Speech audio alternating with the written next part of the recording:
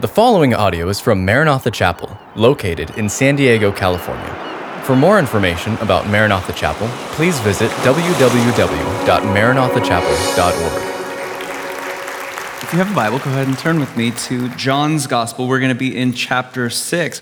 Let's go ahead and begin with a word of prayer. Heavenly Father, we thank you for this book, this collection of books.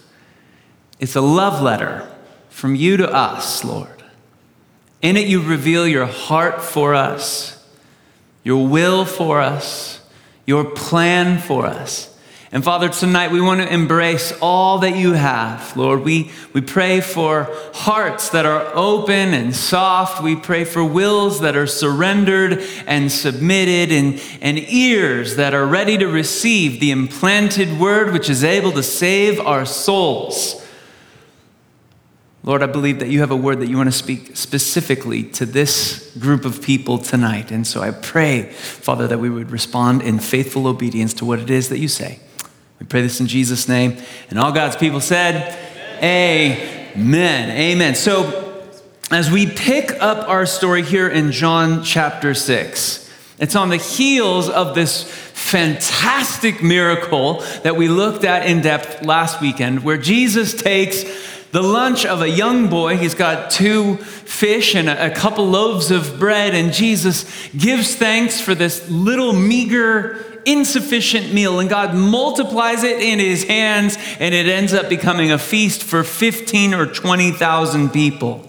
Now, after that happened, in the immediate aftermath of that, all the crowd is thrilled, and they want to take Jesus, and they want to crown him as their king. But as the end of the story plays out, Jesus slips away and hides from the people. Now, why would he do that? Well, because he knew what kind of king they were looking for, and it was a kind of king that he had no interest in being. They weren't interested in serving him or surrendering to him, but rather they wanted him to be king on their terms.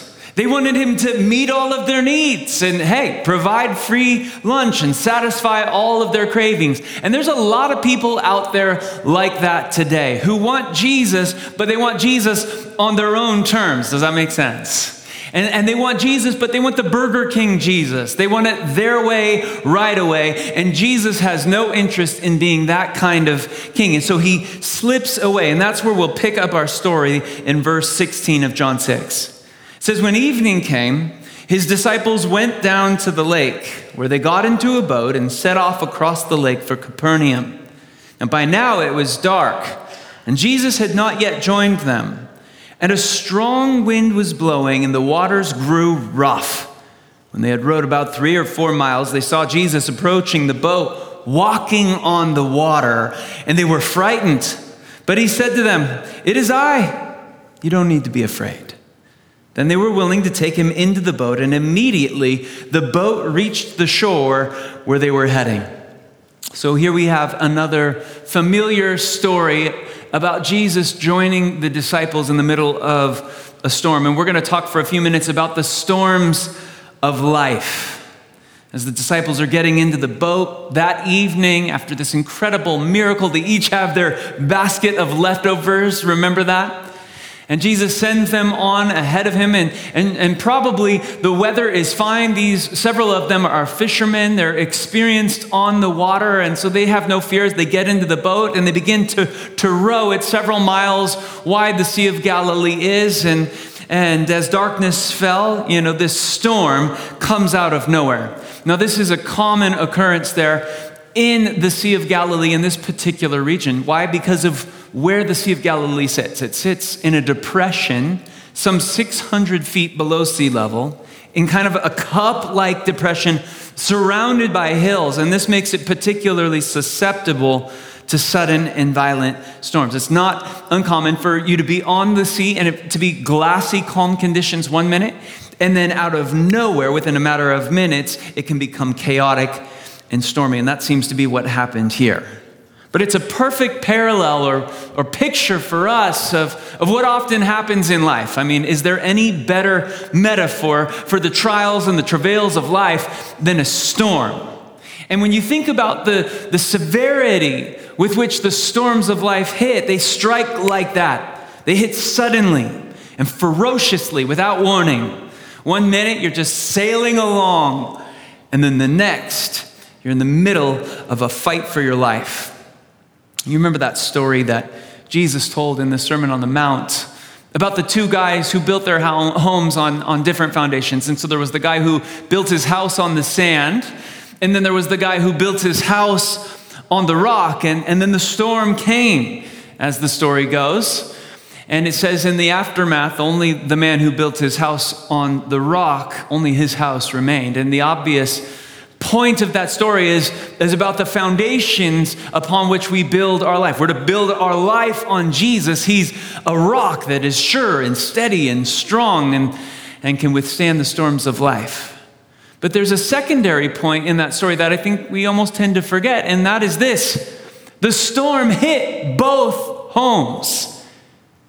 You know, if the guy who built his house on sand is the picture of someone who doesn't care for God or isn't interested in God or doesn't take God into account, and the guy who builds his house on the rock is a picture of the person who honors God and serves God and loves God, isn't it telling that the storm hit both of their homes?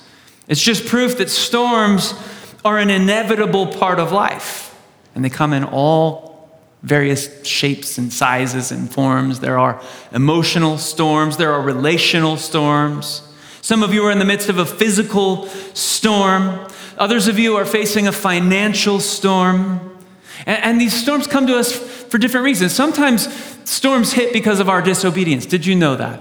I mean, I think Jonah, the wayward prophet, is an example of this. He was running away from God, and God sent a storm to grab his attention. But that's not always the case. Not every storm is a storm of correction. And this story would speak to that. The disciples weren't outside of Jesus' will for their lives. They were just following his instructions. And that, I say that to make this point. You can be in the perfect center of God's will and still find yourself in a perfect storm. So what should you do if you find yourself in one of these storms? And there are three takeaways that I see in our text. And the first one is, number one, look for Jesus. Now, this was actually the second time that Jesus dealt with his disciples in the midst of a storm. The first occurrence happened some time ago, and the other Gospels tell us about this time, where Jesus was with the disciples in the boat, and on that occasion he was sleeping in the front of the boat, and they woke him up, and he stood up, and he rebuked the wind, and he calmed the waves, and he made everything calm. Well, this time he's no longer with them, and he's progressing them in their faith. He wants them to know that they can still trust in his unseen presence, that he still cared for them even when they couldn't see him. It's development in their spiritual journey. Now, in Matthew's version of this story, he tells us that Jesus comes to them in the fourth watch of the night. Now, that's sometime between 3 and 6 in the morning. And I think it's telling that Jesus waited until then to come to the disciples. He didn't come as soon as they started fighting the storm, but he waited until the wee hours of the morning. I don't know. There's something about darkness that just seems to amplify our fears. Do you know what I'm talking about? It seems like all the bad stuff happens at night, which is probably why they have as a setting for all of the horror films, it's always nighttime. That's when our crises seem at their worst. It's when all kids everywhere seem like they're at their worst and sickest, you know. They never get sick during the day. It's always 3 in the morning and they come in. They're like, Dad, I don't feel well. Okay, buddy. It's also when our crises seem at their worst and when despair is at its lowest. And nighttime, it has a way of exaggerating our fears too. You know how it is. You see something in the day, maybe it's a plant, maybe it's a coat rack, maybe it's a pile of clothes on the floor, but at night, when the shadows are long, that coat rack suddenly transforms into some sinister monster that wants to kill you. And I think something similar happens to us in our hearts when we're facing emotional crises. We think, this storm is never going to end, and our fight feels futile. Something else we're susceptible to thinking in the midst of our storms is that God has abandoned us. But we must remember that that is never the case. And this story drives home that truth.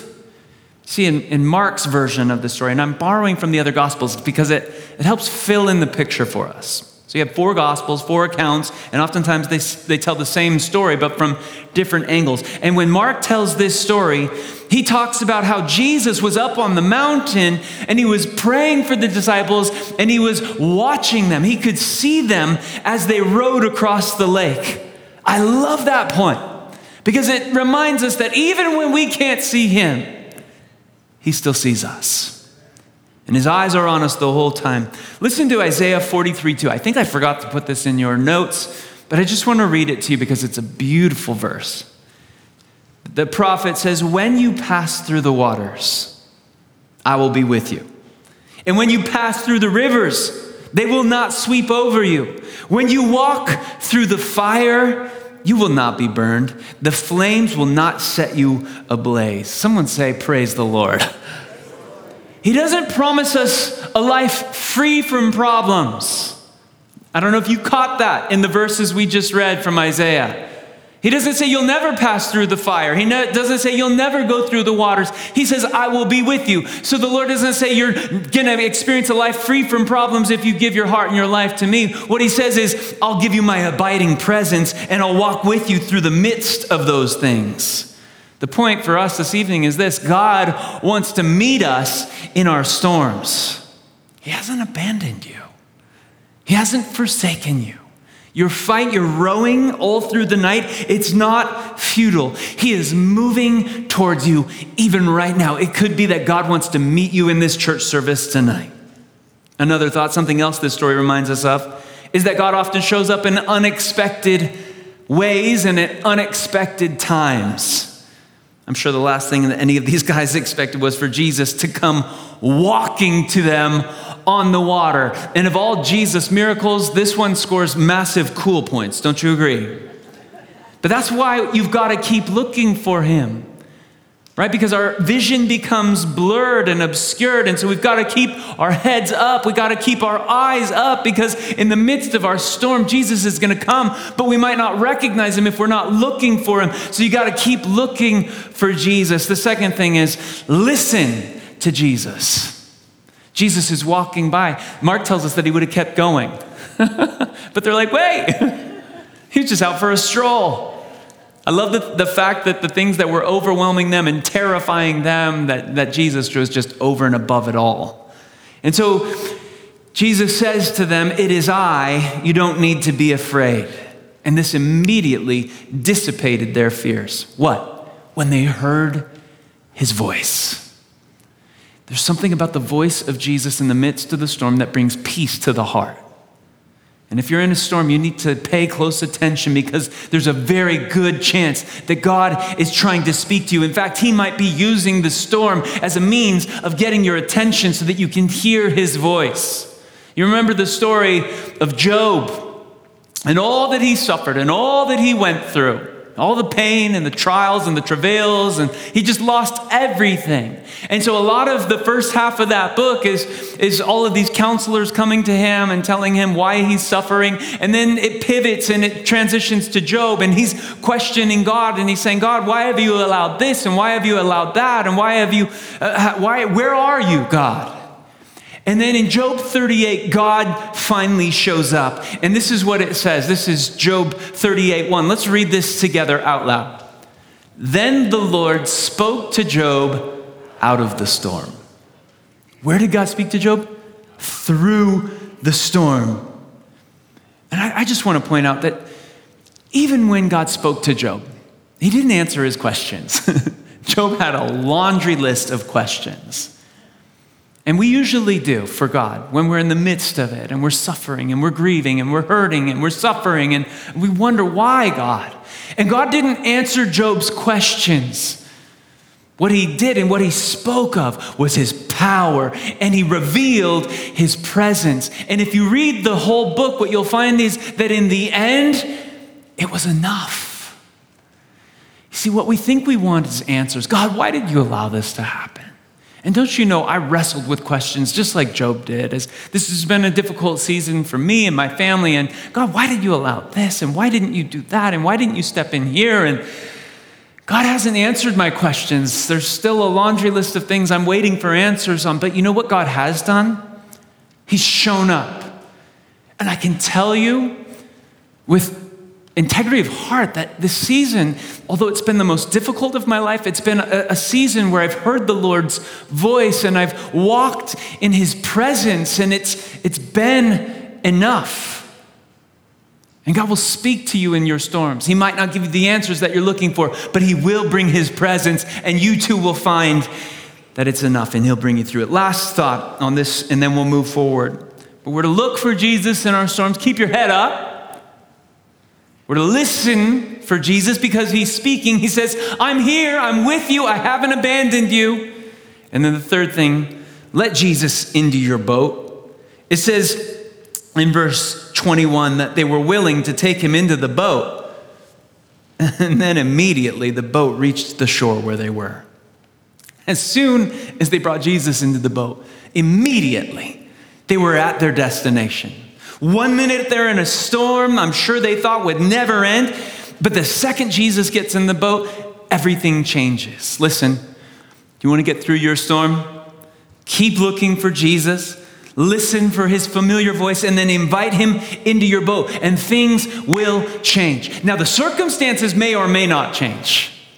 Sometimes God just picks us up and delivers us from the storm. Amen for those times. Praise the Lord for those examples. But other times he leads us through the storm. He walks with us through the fire. But in all things, your heart can experience peace. Why? Because peace doesn't come from removing the problems, but peace comes from inviting the Prince of Peace into the situation. I love Isaiah 26:3. It's a verse I quote all the time. And it says this. Let's go ahead and read this together out loud.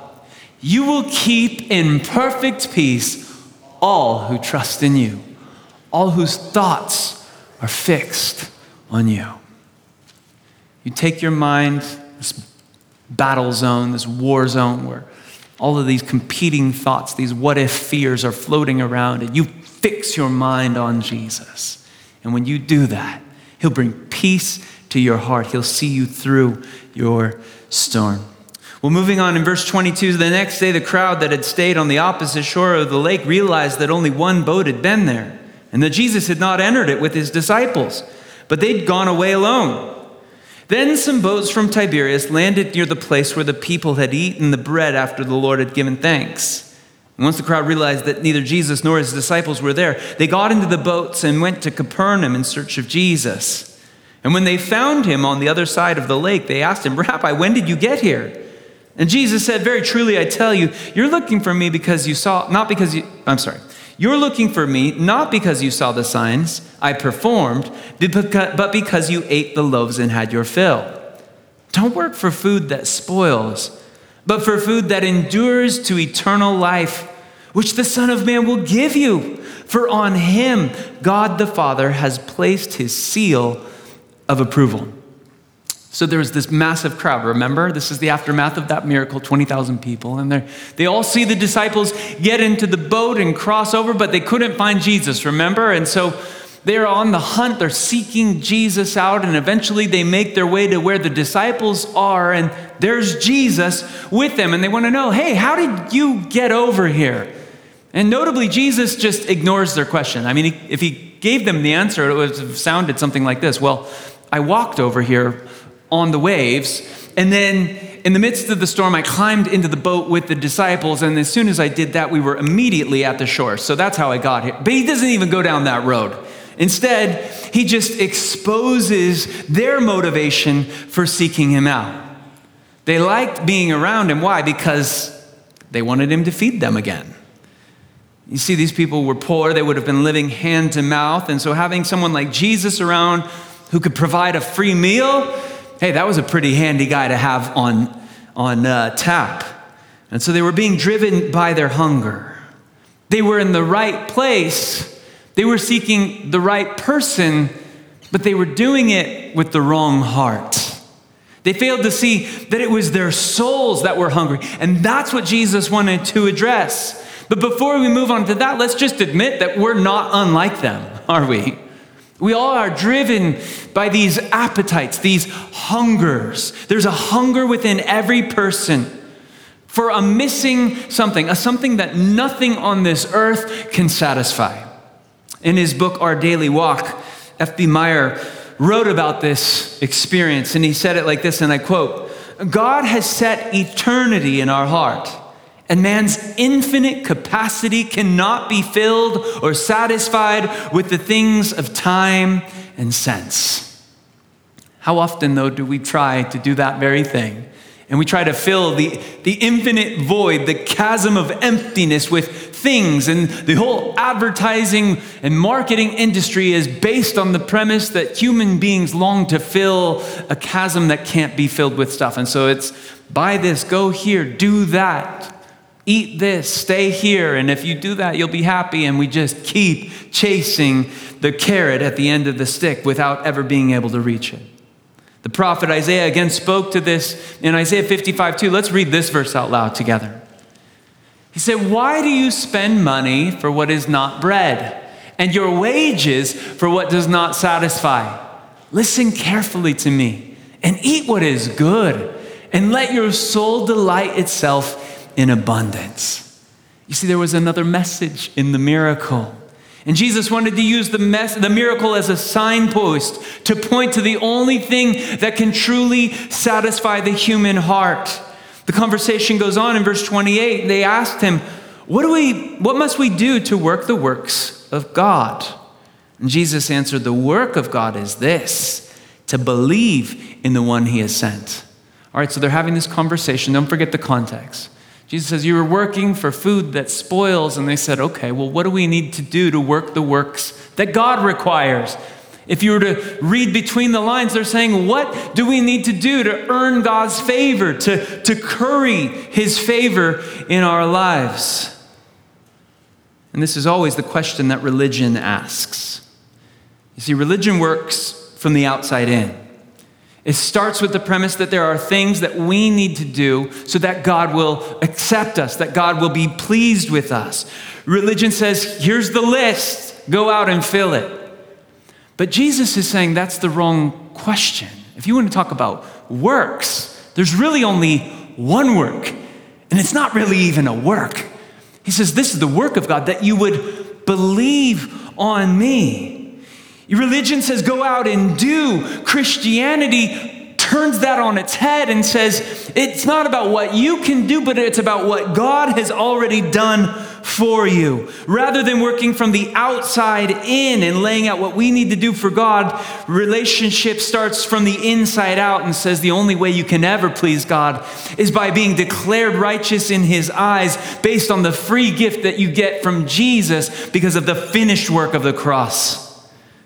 So that's why Jesus says you got to believe in him. And again, this is a major theme in the Gospel of John. It's faith. We can't earn our salvation. I hope you know that.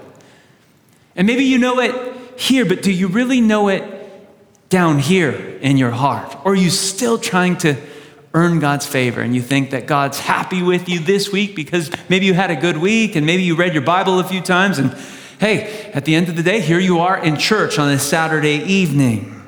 We so desperately want to earn our forgiveness. But the only way you're ever going to get to heaven isn't based on what you can do. It's based on what he's done. Right? What did Jesus cry from the cross? It is finished. There's nothing left for you to do except to believe. So this is the work of God, that you believe on the one he has sent. So they asked him, well, then what sign will you give us that we might see it and believe you? What will you do? Our ancestors, they ate manna in the wilderness, as it's written. He gave them bread, hint, hint, from heaven to eat. Jesus said to them, very truly, I tell you, it is not Moses who has given you the bread from heaven, but it's my Father who gives you the true bread from heaven.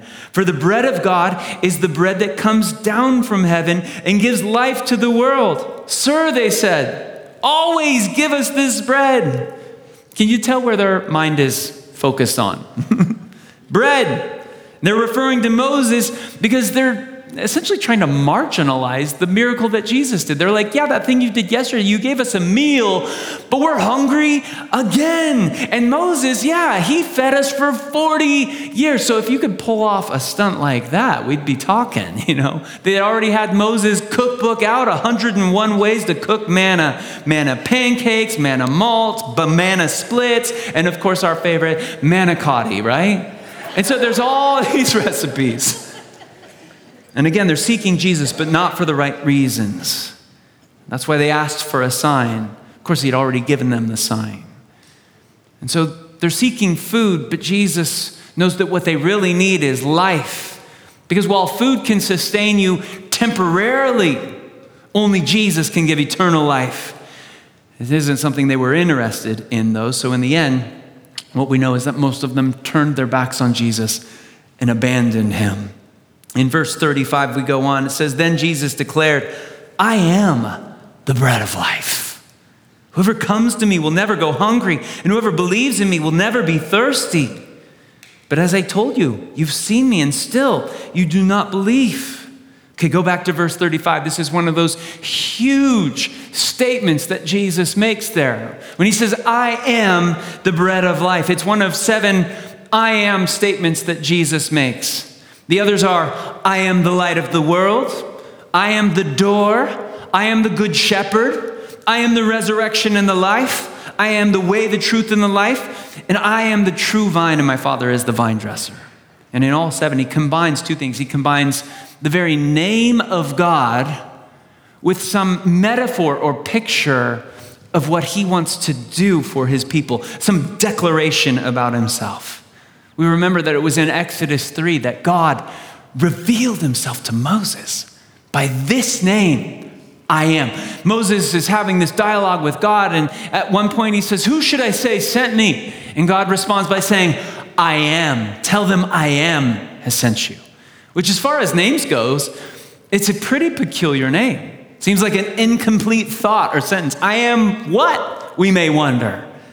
And yet it's left to the rest of the Bible to unfold who the great I am is. And the inference there is that God will become to his people in the moment, whatever it is that they need. So whatever the situation calls for, that's what God is becoming to us. And Jesus steps onto the scene and he completes the sentence for all of God's people when he says, I am the bread of life.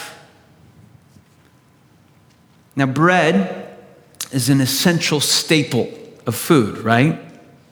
So he's saying, I am what you need to carry on basic life. We'll talk about putting bread on the table. We'll talk about breaking bread together. And Jesus is telling us that he is as essential for our spiritual lives as bread is for our physical lives. And so we take Jesus in and we allow him to feed our souls, even as we use physical bread to nourish our physical bodies. Jesus, I want to be that for you.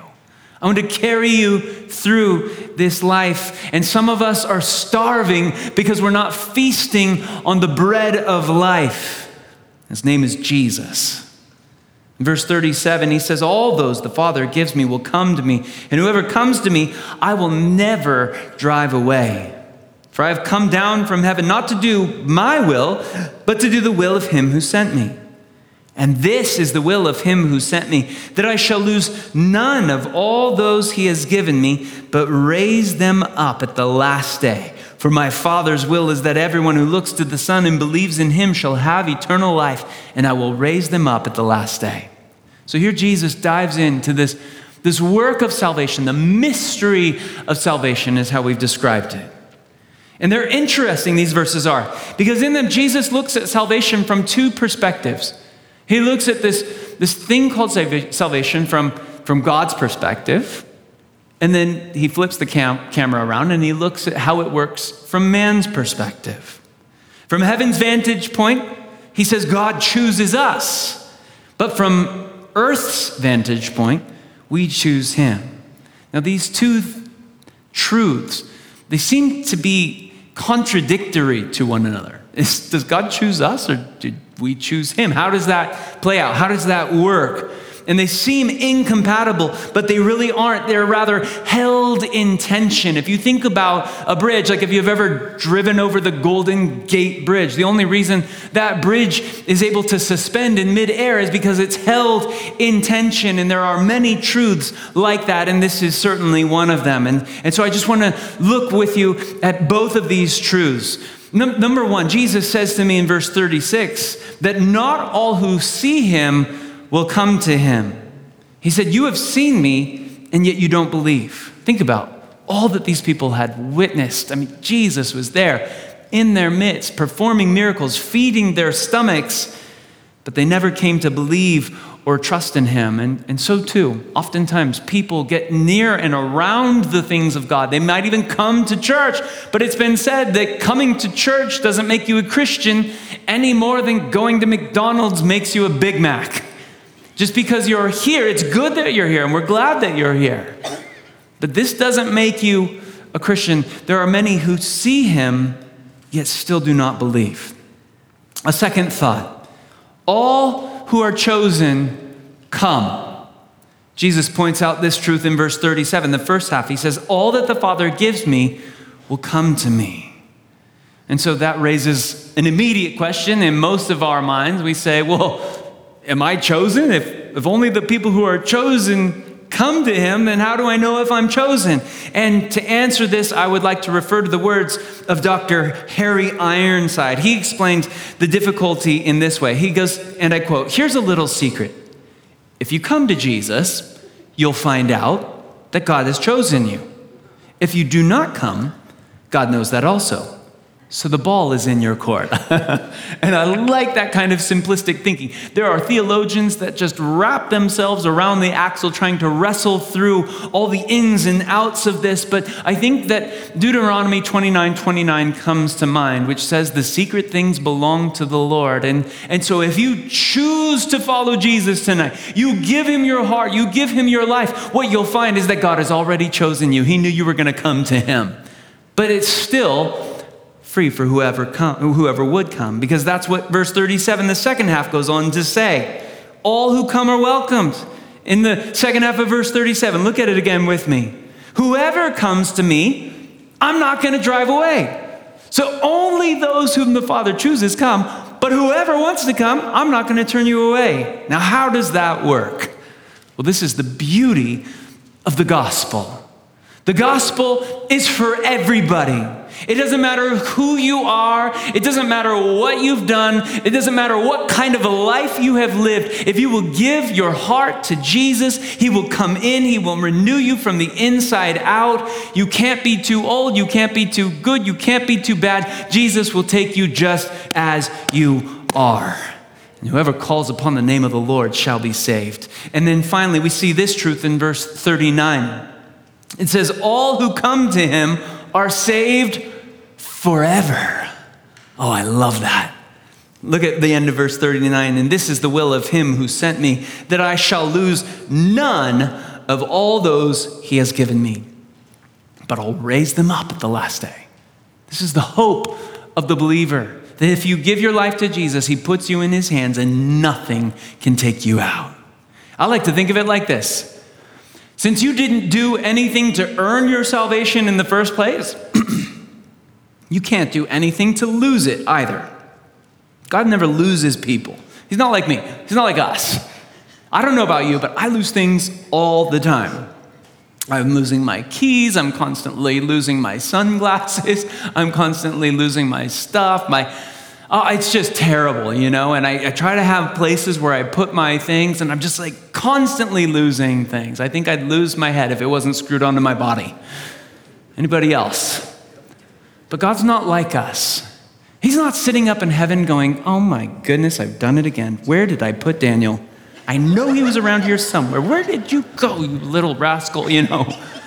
That's just not how it works. He knows right where you are, and you're safe in his hand, and nothing can pluck you out of his hand. Somebody say amen to that.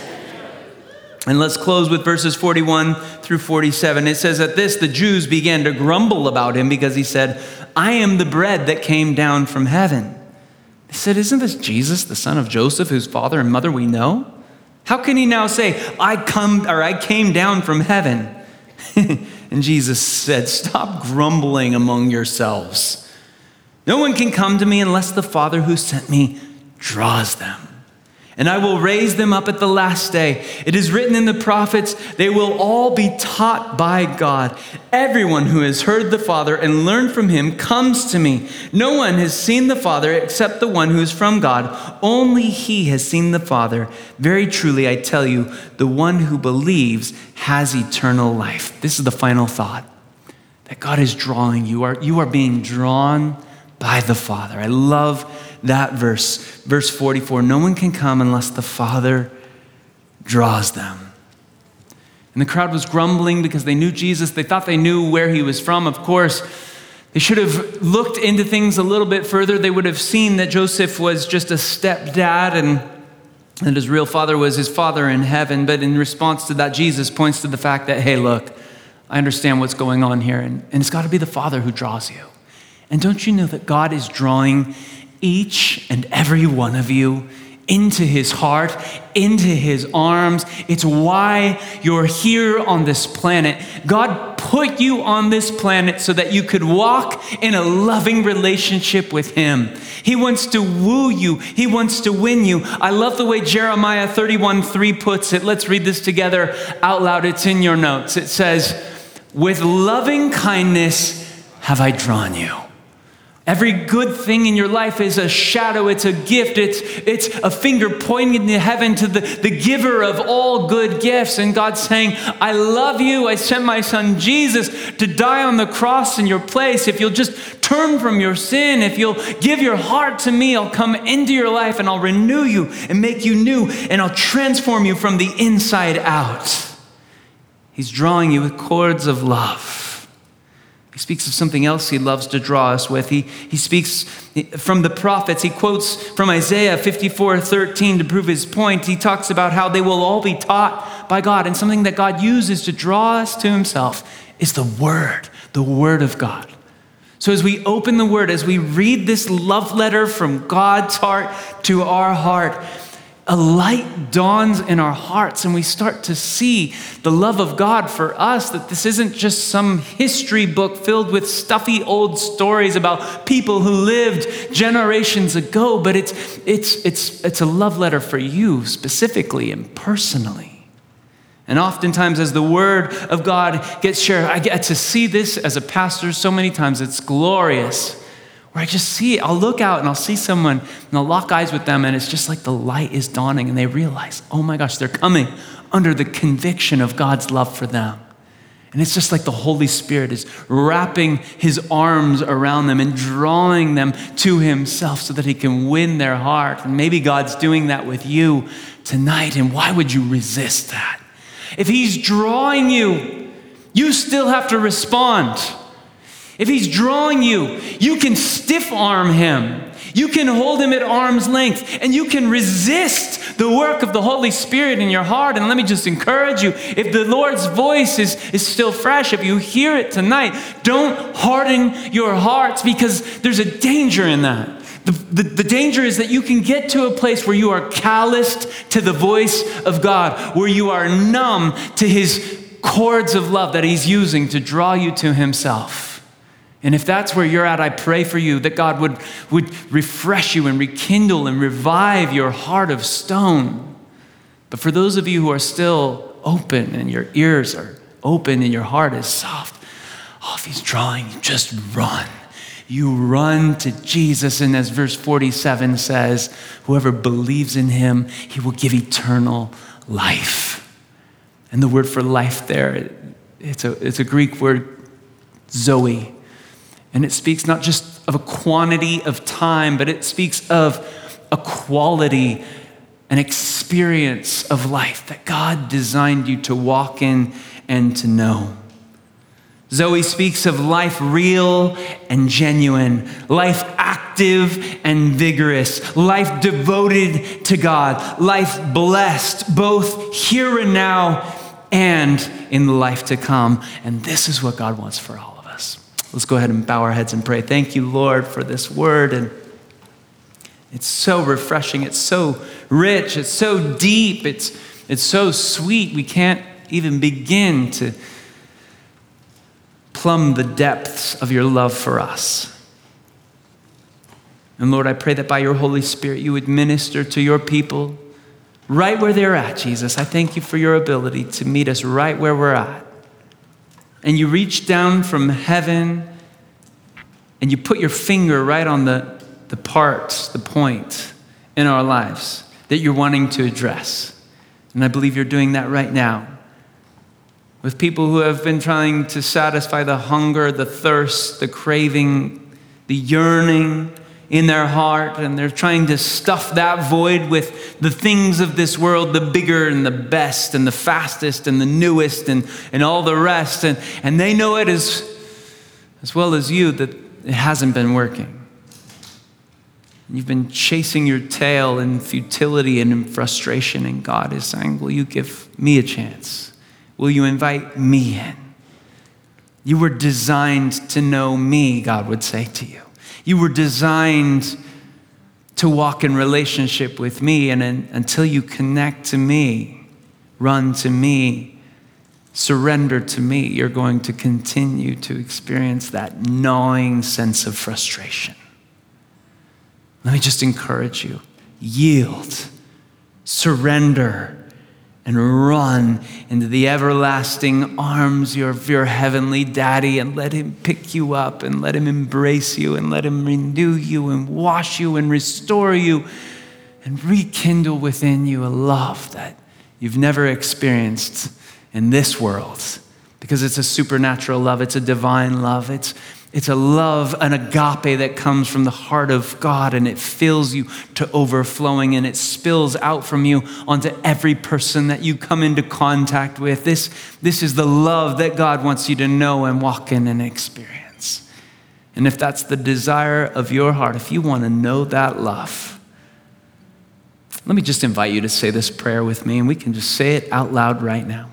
Say, dear Jesus, fill me with your love. I'm tired of running in circles. So I choose to run into your arms. Fill me and fulfill me. In Jesus' name, amen. Thank you for listening to this podcast from Maranatha Chapel. If you haven't already, please subscribe for weekly messages. Feel free to share this podcast and join us for our weekend services, held Saturday evening or Sunday morning.